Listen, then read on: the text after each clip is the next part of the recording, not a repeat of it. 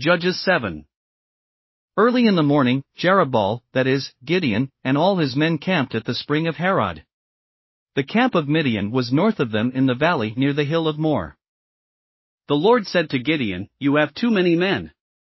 I cannot deliver Midian into their hands, or Israel would boast against me. My own strength has saved me.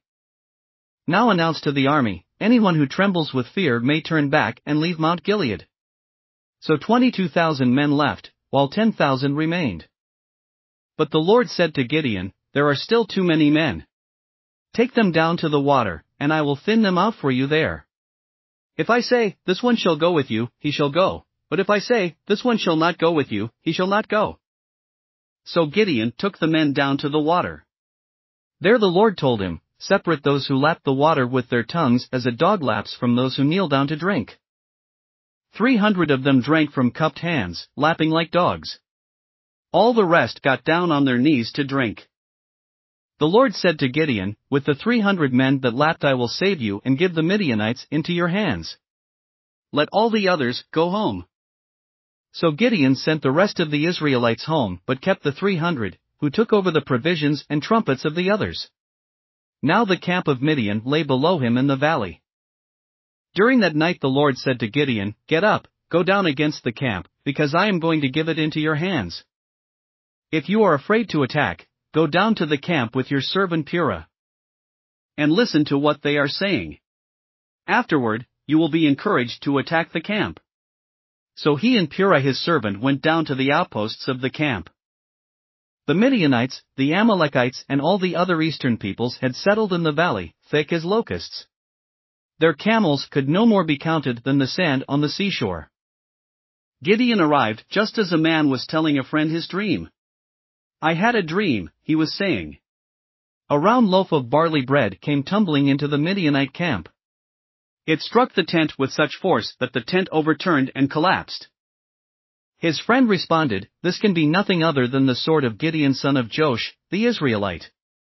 God has given the Midianites and the whole camp into his hands." When Gideon heard the dream and its interpretation, he bowed down and worshipped. He returned to the camp of Israel and called out, "Get up! The Lord has given the Midianite camp into your hands." Dividing the 300 men into 3 companies, he placed trumpets and empty jars in the hands of all of them, with torches inside. "Watch me," he told them. "Follow my lead. When I get to the edge of the camp, do exactly as I do. When I and all who are with me blow our trumpets, then from all around the camp blow yours and shout, 'For the Lord and for Gideon.'" Gideon and the 100 men with him reached the edge of the camp at the beginning of the middle watch, just after they had changed the guard. They blew their trumpets and broke the jars that were in their hands. The 3 companies blew the trumpets and smashed the jars. Grasping the torches in their left hands and holding in their right hands the trumpets they were to blow, they shouted, "A sword for the Lord and for Gideon." While each man held his position around the camp, all the Midianites ran, crying out as they fled.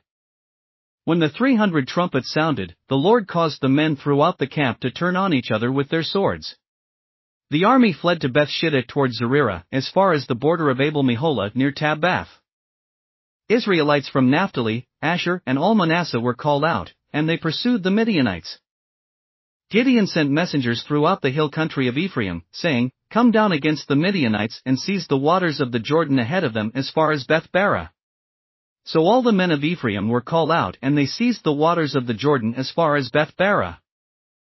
They also captured 2 of the Midianite leaders, Oreb and Zeb.